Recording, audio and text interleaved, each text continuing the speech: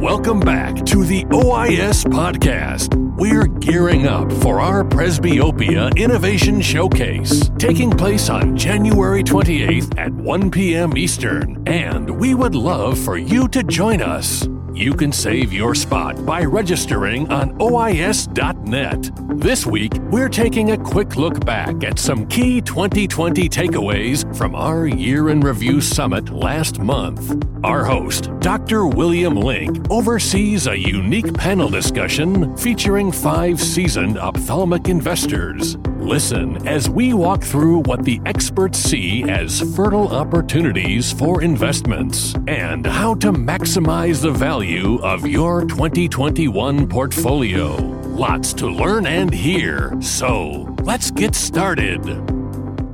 Okay, next, we're going to hear our perspectives for investing in ophthalmology in the year 2020 and before and beyond 2020 from 5 very active investors that have been engaged in healthcare investing for an extended period and have also direct experience in the ophthalmic sector.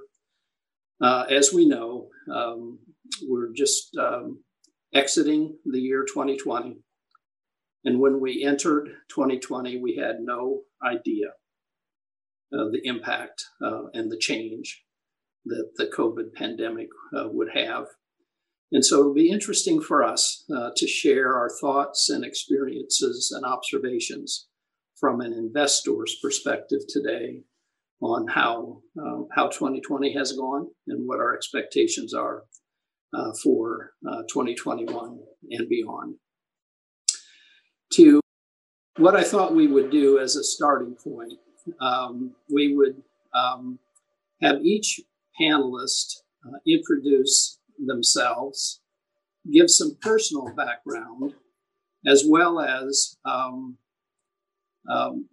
talk about their firm, and then specifically what activity and investments they've made in the ophthalmic sector. And Anat, please introduce yourself.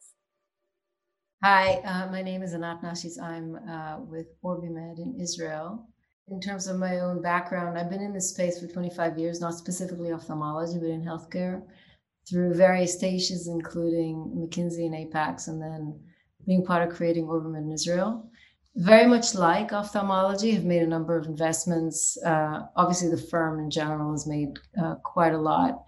I specifically have invested in a couple of companies I believe in very strongly. One is called Azura, which is a meibomian gland dysfunction company with so far quite exciting data, phase 2. And the other one is Foresight Vision 6, which has an accommodating IOL, which actually is accommodating. Again, quite exciting so far, and Bill, you know that really well. So that's me, and I have good expectations for 2021 in ophthalmology, and we'll talk about that later. Okay, very good. Ali, please. Hi, everyone. Ali Babahani. I work at New Enterprise Associates. We are currently investing in NEA17, which is a $3.6 billion fund. We do both tech and healthcare. I only focus on the healthcare side. And ophthalmology is an area that we love. And we've done a number of things both on the drug and the device side with many of the folks on this call. And everything from, things like Oculeave in the dry eye space in Oyster Point to devices like ClearVista and, sort of across all stages on the drug and device side. Thanks, Bill. I'm with HIG Capital. HIG is about a $42 billion private equity firm, and I'm one of the co-heads of what's called HIG BioHealth Partners, which is the healthcare product fund. It's actually our only sector fund. The rest of the firm is generalist. We in the BioHealth Fund, we invest with a fairly broad mandate across drugs, devices, all forms of drugs, and clinical diagnostics. We've also been fairly aggressive in the eye space. We've invested in a drug company called Iconic Therapeutics with a novel tissue factor targeting drug for wet AMD.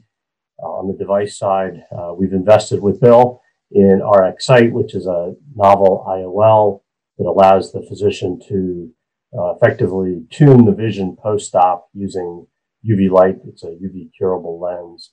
And then we were also investors, also with Bill, in Foresight Vision 5, which we sold to Allergan, which was the omatoprost-eluting ring for glaucoma. The firm has also been active in ophthalmology on the service side. HIG Capital, our LBO fund, bought two of the largest ophthalmic practices in the U.S., Barnett and Delaney and Southwest Eye, and rolled them together in what's now called American Vision Partners.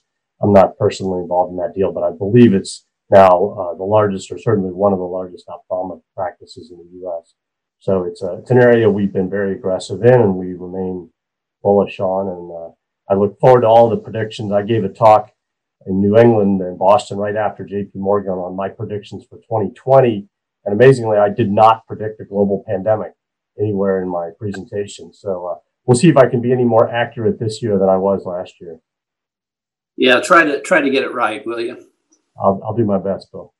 Okay. Arjun. Thanks, Bill. I'm a director at KKR, and I think KKR is a firm that's now more than $200 billion of assets, but I'll try and deconstruct it a little bit. We invest mostly in equity across various regions of the world. I sit in our healthcare sleeve here in the U.S. I have been there for a little over 8 years now, and the exercise that we organize ourselves in is how do we find interesting equity investment ideas across early stage private equity and then what we call core private equity to continue to invest. And I think the way we have approached it is really thematically on the specific area, therapeutic area that we approach. Ophthalmology is one that we certainly share everybody's enthusiasm for. I think it's a great space with the right growth levers. And I think in our growth end of the spectrum, we are more involved on products, both medical devices and pharmaceuticals. But as we mature in ophthalmology, I have the privilege of seeing some of those services business that Bruce mentioned as well. So it's a whole fulsome experience. You know, specifically for this audience, I think the most direct correlated investment is Falcon Vision, which I'm involved with, that does do both medical devices and biopharma. And I think a couple of examples, not to go down that chain, but with Ali and Bill on Oyster Point, and then with others, with Bill on Corneagen and others. So I think the commitment to the space is very real from us, and we hope to continue to grow that. Thanks for that, Arjun. And Jeff. Thanks, Bill. I think Arjun has a really interesting perspective, which is how do you really find and work through the best deals? So this is a fertile space, and we're partnered with 80 of the leading key opinion leader doctors, both as investors and partners in our fund, which helps us with insight into deal flow and clinical utility. But it's a wonderful space. You know, when I hear Arjun talk about 200 billion, my eyes get big, and I really am very impressed. We're investing a couple $100 million out of our second fund. And we invest across the eye, and we really invest solely in the eye. So whether it's front of the eye, ocular surface, glaucoma, cataract surgery, back of the eye is challenging for us, but we're still there. And we just, we've got a dozen portfolio companies, and I won't drag you through all of them. It's boring, but it's a wonderful environment, and I think it's a great opportunity. So we've had some success and realizations, and I think this panel is very useful for thinking about how you monitor and maximize the value of your portfolio. Yeah, thanks for that. Maybe just a quick update on my activity. As many of you know, I was a founder at Versant, and which is a healthcare-focused fund and firm, rather, and was an active partner and investor through Versant 5. And then in 2016, early 2017, I formed a partnership called Flying L Partners. And we are focused entirely, pun intended, on the ophthalmic space. And we've now made 11 investments and put just about $200 million at work in the sector. Love to be broad, both on the device med tech side as well as on the biopharma side. And I think everybody here we've co-invested with. So thanks for being good partners. You're welcome. I thought it would be interesting. We're going to try our best not to talk about COVID the entire time, but let's start with that. And Bruce, you highlighted that none of us knew it was coming. And maybe Arjun, why don't you share your perspective on the impact COVID has had primarily on portfolio companies. Then we're going to talk about future new investments, the impact there. But if you want to lead that process, and we'll all chime in. Happy to do so. Well, I would say that in the beginning of 2020, I didn't guess COVID either. But the immediate reaction was, if we look at our portfolio, services certainly had a meaningful hit. And I think anything that was linked to surgical volume had that kind of impact. And the curve was deep and the curve up was sharp, just not as sharp as how deep it was. And I think that was just noticeable in all the surgical implant businesses that we have, and the services businesses.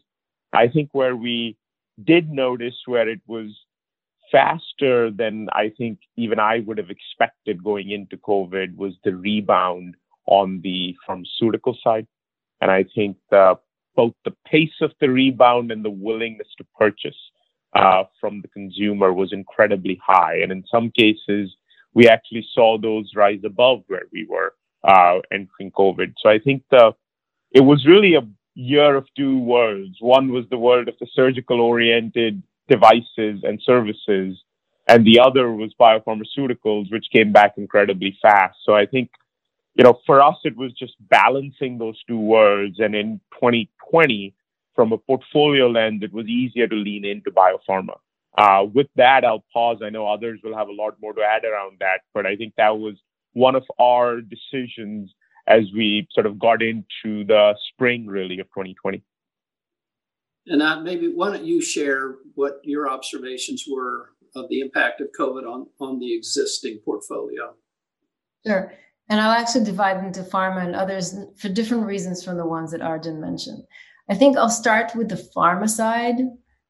While we have seen a lot of enthusiasm for biopharma in general, which continues, which I'm thrilled about, yes, there have been some operational hiccups, shall we say, right? Because there have been trials that have had to be very creative. There were sites, for example, one of our companies had a number of sites, part of which were in regions that were under lockdown, part of which were not. So you were constantly juggling that landscape just to deliver on the trial. And yet that has worked out, which is a miracle in its own right, because if you think about it, a number of sites shut down, and yet you accomplish your target. So I think that has required agility and flexibility and creativity, which is always a good thing. And I'm happy to say that nothing happened. And things are good. I think actually on the non-pharma side, I've been lucky enough to have invested in companies that have benefited from COVID. So for example, on the non-ophthalmic side, we have a company called TytoCare, which is a telemedicine device platform. And that, as you might imagine, has been quite popular and has done really well. And we have another company called MDClone, which is a digital health data, synthetic data and platform analysis. And that too has shifted to a more COVID-oriented research offering. So all of those things have actually morphed into stuff that benefited from the fairly unusual circumstances. So, thank you. Thanks for that. Ali, why don't you share a bit on impact on portfolio, but think forward. As COVID swept through the world, how did it impact your thinking on new investments as well?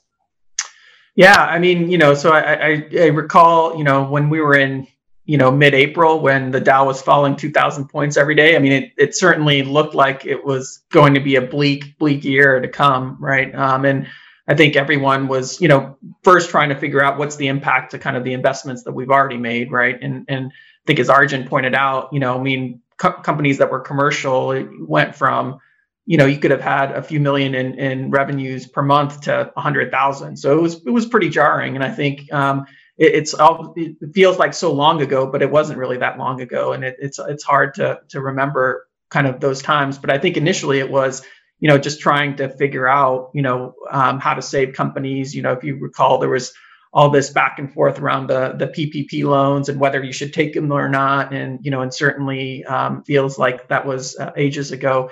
But one of the most remarkable things was, just I think investors started to do things in a different way, right? Humans are great at just adapting to situations. And so in the midst of probably one of the worst kind of Dow drops in a long time that we've seen, you had a few companies starting to go public. And I remember at that time, I was sort of scratching my head when Zentalis and Oric and a few others, decided that they were going to make a go of it. And listen, I mean, and I thought it was going to be pretty ugly and crash and burn, but it turned out to be exactly the opposite, right? You had, that the road shows went from, a week and a half where you go on a plane to different cities to being a 4-day roadshow all virtually. And not only did those IPOs actually get done, but they not only got done, but they got done and raised a lot more money, and the aftermarket traded really well. And so I think, that was really sort of interesting in the beginning of kind of, okay, well, it's while this is a global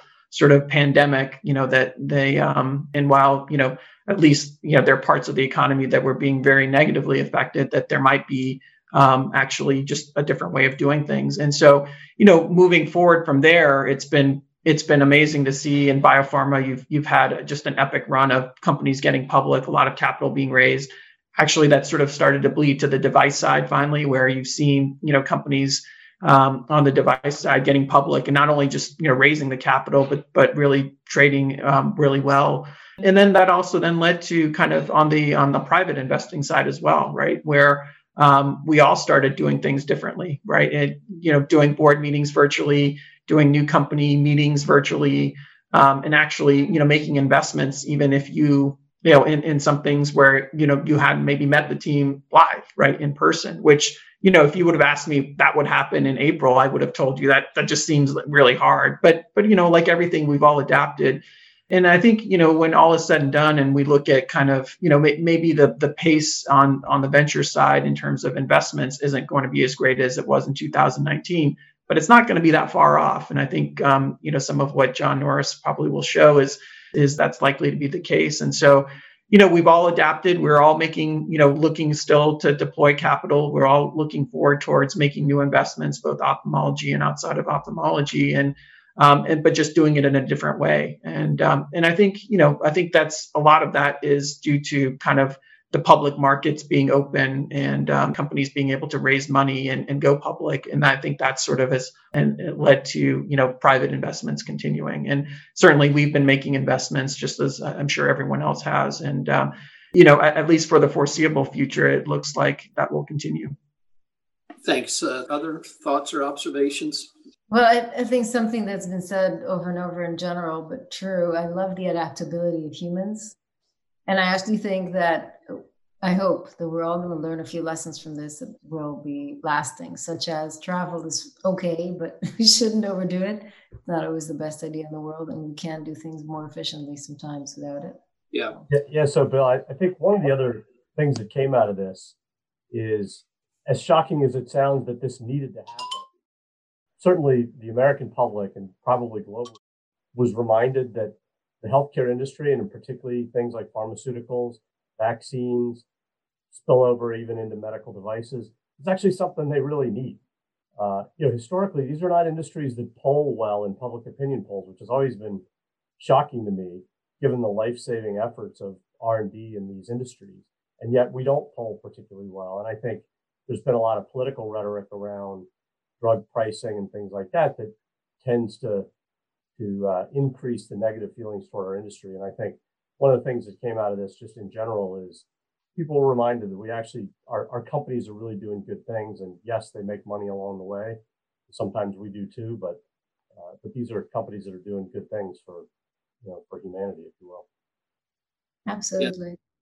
Yeah. A terrific time, candidly, as always, to be in the healthcare space, isn't it?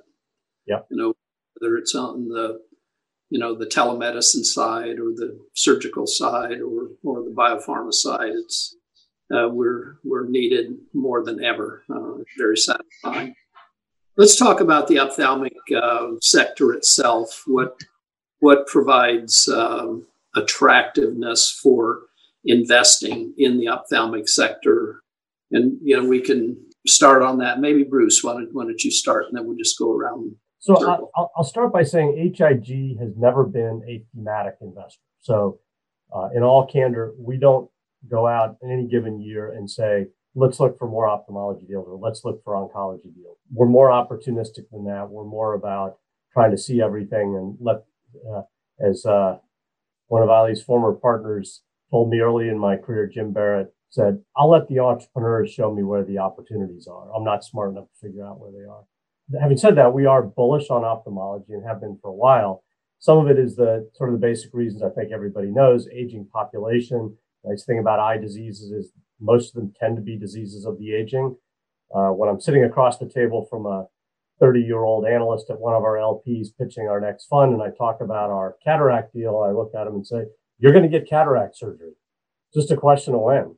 And if you don't, that's bad news because you just didn't make it there. So the overall basic dynamics are in place and will remain so for a while. Some of the other things we like about ophthalmology, and this is true even on the service side, is unlike some other fields of medicine, the practitioners and their practices tend to be quite business focused. So as you think about, even things like recovering from the pandemic, we were nervous about surgical volumes and cataract, and yet, Bill, I think you're one of the ones who reassured me on that board. These are business oriented docs. They're going to figure out a way to get their businesses running again, and of course, provide the treatments that their patients need. But there's a certain level of business focus that is not present in all clinical indications. One of the other things we like is the evolution of the ODs, the optometric practices, as sort of a, if you will, a primary care part of ophthalmology, as they lost some of their business in spectacles and contact lenses to cheaper sources. And many of them became more clinical. It provides another avenue for our products, particularly those that have to get diagnosed in the OD segment and then referred into the MD ophthalmology sector. So those are some of the things we like. There's also just generally been a good history of adopting new technologies, new drugs, new devices.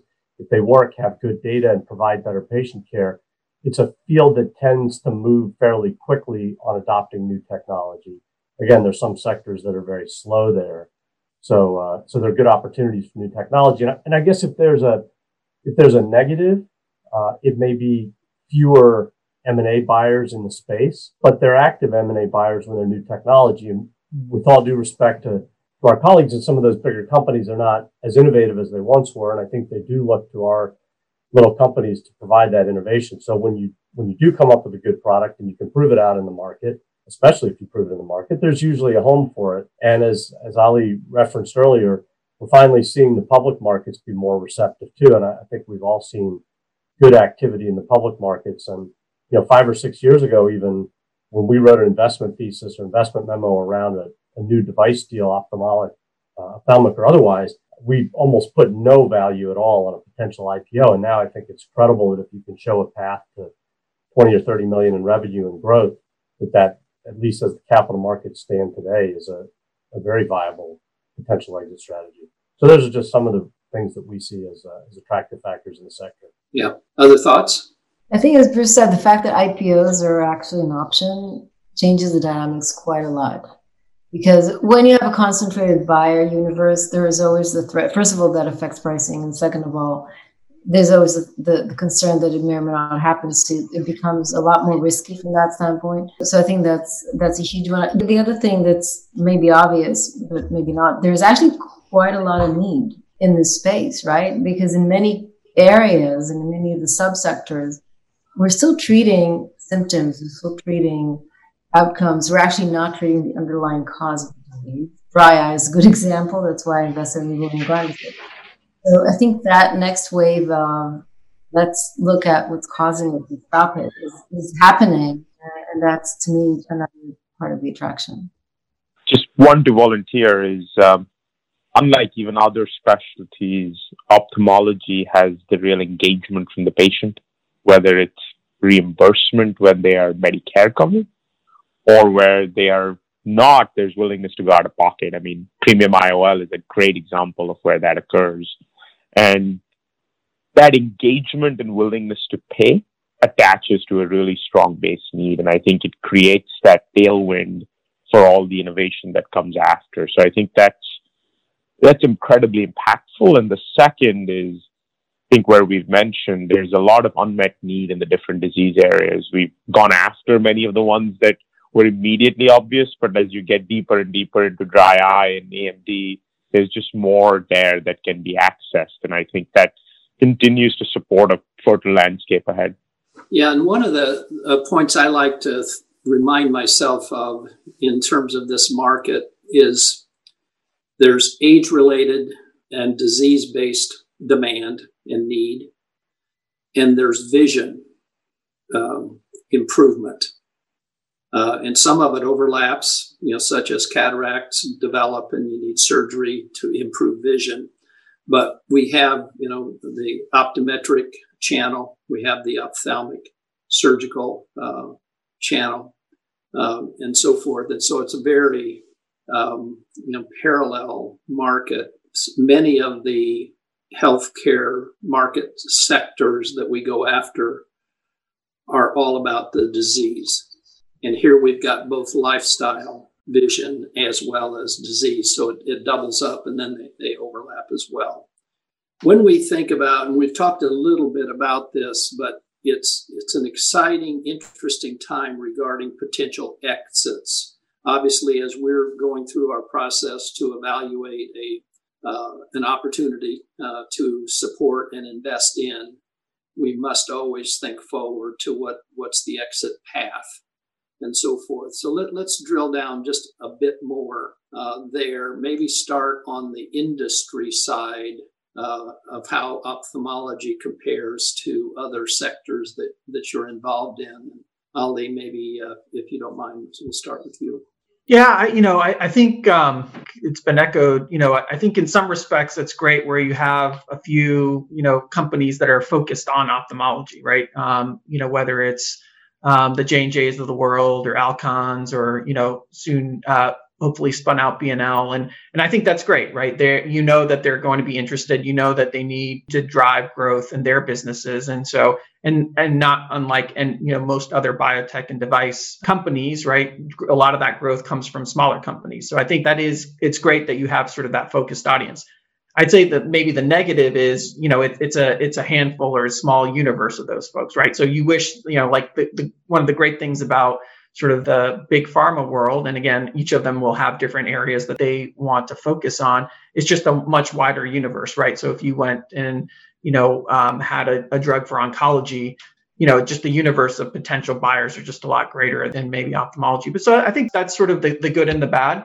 The thing that I love is the sort of pointed this out, which is, if you have an IPO market where you can raise significant capital, you can take a company and control your own destiny by raising that public capital. And so, and that's what I love. I always go into an investment thinking, how can I build a big company? And to build a big company, though, requires a lot of capital, whether it's a drug or a device. And so, and I do think, obviously private investment's important in terms of helping get those companies going, but ultimately to really scale, you need public investors to partner alongside of you. And so that's how I always think about it. How do you build a big company? If you have the capital and you can raise it, that's great. And then, all along the way, and Bill, you're a master of this, there may be interest from a strategic to come along and say, okay, they sort of see a vision where this company could be part of their business and help them grow. And at that time, you can always assess whether that makes sense to do or not. But I think it's been a vibrant, from certainly, the ophthalmic players, the strategics have had a keen interest on small companies for a long time. And I think that need is only going to continue to grow as their businesses grow, right? Because it gets, once you start to get to bigger and bigger scale, it gets harder and harder to grow. And so you do need, if their R&D isn't as productive, they're going to need to look to the outside to help, drive future sort of growth. Jeff, how do you think about the exit side? Well, I think that it's good that a number of our strategics have improved their lot in life. Having Alcon as an independent company is a very powerful benefit to the industry. J&J has all the money in the world if they want to play. And I think that some of the other companies that are emerging and actually starting to act like mini majors, if for want of a better term, are, the folks like Glaukos have decided that they're going to build a big company. And I think that provides us more buying power. And folks like Beaver Visitech are kind of making a splash in cataract surgery going forward, and they've got lenses coming. So I think there's going to be more and more, for me, and I tend to be pretty financially oriented, as you know, Bill. I think the IPO alternatives that have emerged in the last year are marvelous options for us, but that we really have to price our rounds correctly so that we have enough, room for value to grow, so that each subsequent round on those IPO transactions has an ability to make money. And so that means we have to be very disciplined in the initial valuations. Other thoughts? Yeah, I would just respond quickly to something Ali said around building a business, not getting overly focused on the exit. And I think probably we in the venture industry are as guilty as anyone about thinking about the exit on day one. After all, it is how we get paid. On the other hand, the flip side of Ali's, what I think is a very good point is, I do see companies sometimes get overly focused on building a company to be sold. And you find yourself in this, what would Alcon want? What would J&J want? And you build to that as opposed to having a long-term vision to building a great business. And you get to that point that you think you can sell the company on, whether it's data or some level of sales or whatever it is. And you find out that's not a point for M&A, and you have not strategically thought about the next step and how you build a company. And I think I agree with Ali 100%. If you build a great business and you just are running it that way, that's the best way to get a company acquired, because the big strategics will know about you and they'll be interested, and they'll intervene and acquire you when the right time is for them. And unfortunately, as hard as I've tried in my career, I've never been able to dictate the timeline of an acquisition to a big strategic. And I think the best antidote to that is build a great business and keep your head down. And at the right time, if there's no M&A, then again, hopefully the IPO window will remain open for us. Arjun, when you're doing your analysis for an investment, do you do a kind of a high level financial plan all the way to, cash flow positive? What kind of metrics do you like to look at downstream? Yeah, look, I would say, I think where Bruce started, this was a space where the number of strategics were lower, and to Jeff's point, they were tied up. I actually think a lot of that hasn't changed in the way Jeff talked about. Number of them are coming out from their corporate structures, and there are the mini majors that are showing up in very real ways in some cases. The other is just a standalone company build. So when we do it, I think we generally flow the companies out to where they can support an IPO, and we have to believe that that is a conceivable outcome. And what that helps us do is, Jeff's point, it helps us control valuation to allow for those exits. But then we're also constantly minding the store on all the strategics who are, while still less than other sectors, and certainly compared to oncology will be less, but relative to 3 years ago, they're meaningfully higher. And I think for us, it's important to make sure there's this base plan, which is supportable. And the second is to make sure that we can then interact with all the strategics from a position of offense to try and figure out when is the right time for them to leap into any given company. Yeah. And I would just share along that line that when I first got into the investment business, when we formed Versant, I think it was in 99, we were building companies to sell them. And I was a med device, ophthalmic focused person at the time. And we did not think about a standalone path long term. And then we, were forced for appropriate reasons to change that perspective. And so now, as those of us in this conversation know that, we have to be able to control our own destiny. We can't call the timing on when a strategic will be ready. And the company might be ready that we have invested in, but who knows whether there'll be an interested strategic at an appropriate time. So the standalone path is now, I think, our primary path. Let's talk a bit about which areas within the broad ophthalmic and vision sector that you find intriguing. We've got back of the eye, we've got ocular surface, and so forth. And maybe why don't you start, and we'll just make sure all of us chime in a little bit on what part of this sector we put as high priority and high opportunity. Let me start by saying that there are opportunities in all of them, because I think per my prior statement, in general, I think in ophthalmology, I might be exaggerating just a little bit, but we're still at the step of addressing symptoms and improving sometimes with formulations and things and not actually going to the core of the disease. So I think across the board, there are opportunities to go to the root cause, and there are opportunities to create disease modifying therapeutics. And to me, that would be something compelling no matter what the indication. I've personally selected, as I've shared with you before, already a few of them, not to say that there aren't opportunities elsewhere. So I do believe that dry eyes is a gigantic market that's being underserved,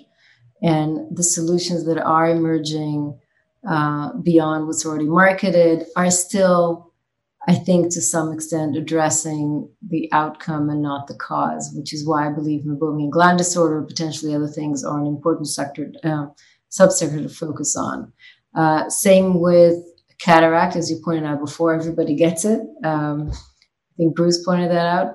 So again, the solutions are not quite perfect, and there's quite a lot to do there. I think in back of the eyes, we all know there's a lot to do in terms of reducing the invasiveness of the solutions that are available and just increasing the outcomes in terms of acuity and other things. So, and beyond those gigantic ones, there's still a host of gene therapy oriented opportunities that have been attractive already and will continue to be so. So I think, to me, I'm quite open in terms of the indication. I'm more interested in, are you able to solve a problem, or are you just solving the symptom? That's kind of my thing here.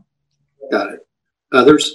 I think you made a very relevant point, which is we haven't solved the eye. There's so many things that haven't been fixed yet. There are also other things that are kind of something that is a crossover between a lifestyle drug and a therapeutic. So when you think about presbyopia, that falls in that category.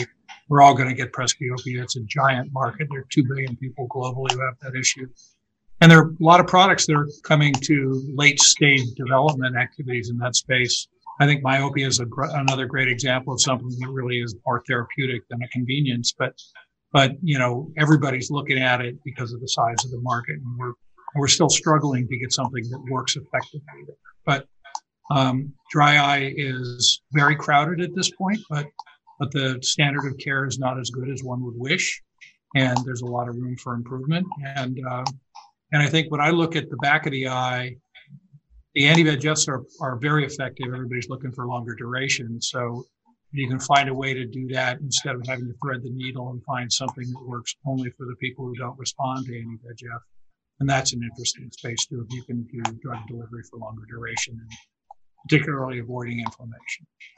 When we're looking at a fundamental tough disease like retinal disease or glaucoma, at what stage would you invest? If there's wonderful science, or do you need human proof of concept? What stage, Ali? When do you step in? Yeah, gosh, that's a hard question. I think, it kind of, where it's hard. I think of like retinal diseases, and, because, Avastin, Lucentis, anti-VEGF, Eylea are so good, it makes it, sort of raises the bar. Now, having said that, they don't cure the disease, right? About 50 to 60% of patients, aren't great responders to anti-VEGF therapy. So there is room, but it's really hard given the standard of care has advanced. I think for me, it's always there has to be a reason to believe, right? And that reason to believe that it could work, right? Because we're always investing on imperfect information. There has to be something, right? And so it can be preclinical, right? If there is a good model of the disease that at least, you think at least somewhat recapitulates what the disease process is, and you see, a drug versus, vehicle or versus a positive control, really help address that disease process, that can be enough, right? But there are sometimes, like I think about, again, in the AMD space, there just aren't great models, right? And so then you sort of say, okay, well, it's hard to have that conviction or that reason to believe. Maybe, it's that target, or maybe it's that specific thing that makes you say, okay, I think there's enough here to make that bet early. But sometimes, it does help to have some human data to then sort of tip you over the line if you can't find that reason to believe as within preclinical data. And so it really just depends. I think it's very different depending on sort of the disease area, but even within a specific disease area, right? I think of glaucoma. IOP is a great sort of surrogate measure, but there are interesting neuroprotectants that people are thinking about where IOP isn't the relevant measure. And then the question is, okay, well, what is the reason to believe for that a neuroprotectant can work? And can you get that conviction using preclinical models, or do you need clinical data? But to me, it always comes down to, for that given indication or that target or that specific drug, is there something that gives you that reason to believe, that gives you that conviction to say, okay, I'm ready to make that now? Yeah, thanks for we're going to wrap up here in another moment, but Bruce, do you do preclinical? Do you need clinical? Yeah, we're sort of at the other end of the spectrum, Bill. We're at the earliest we would invest in a drug would be post-human proof of concept. And we can define that fairly broadly, particularly in an indication or an approach where the mechanism has been reasonably well established. In an area where the mechanism is a little bit less established, the data burden for us goes up. Medical device and diagnostics, we're effectively more of a growth investor. So we're waiting for FDA approval, maybe even a little bit of revenue, could be a very little bit, literally $1 million or $2 million. But something where, first of all, we can see how the payment and reimbursement's working, or the self-pay model is working. And there are some actual real live customers we can go out and talk to. Okay. Thanks for that. Team, we're going to wrap up. Very helpful set of insights and comments. And so I think as we continue to be committed, no kidding, to innovation in the space, having access to capital and having investors that care is critical. And I know each of you cares, and thankfully we have access to capital. So we'll stay committed to innovation in the ophthalmic space. And that will wrap up our panel discussion. Thank you. Thanks, Bill. Thank you. Thanks for joining us. And thank you to our host and panel for sharing your insight. We hope our listeners were able to glean some valuable information. If you enjoyed this conversation, please subscribe, rate, and share wherever you listen. Would you like to be featured on our podcast? Visit OIS.net and click Get Involved to submit your information. Until next week, keep innovating.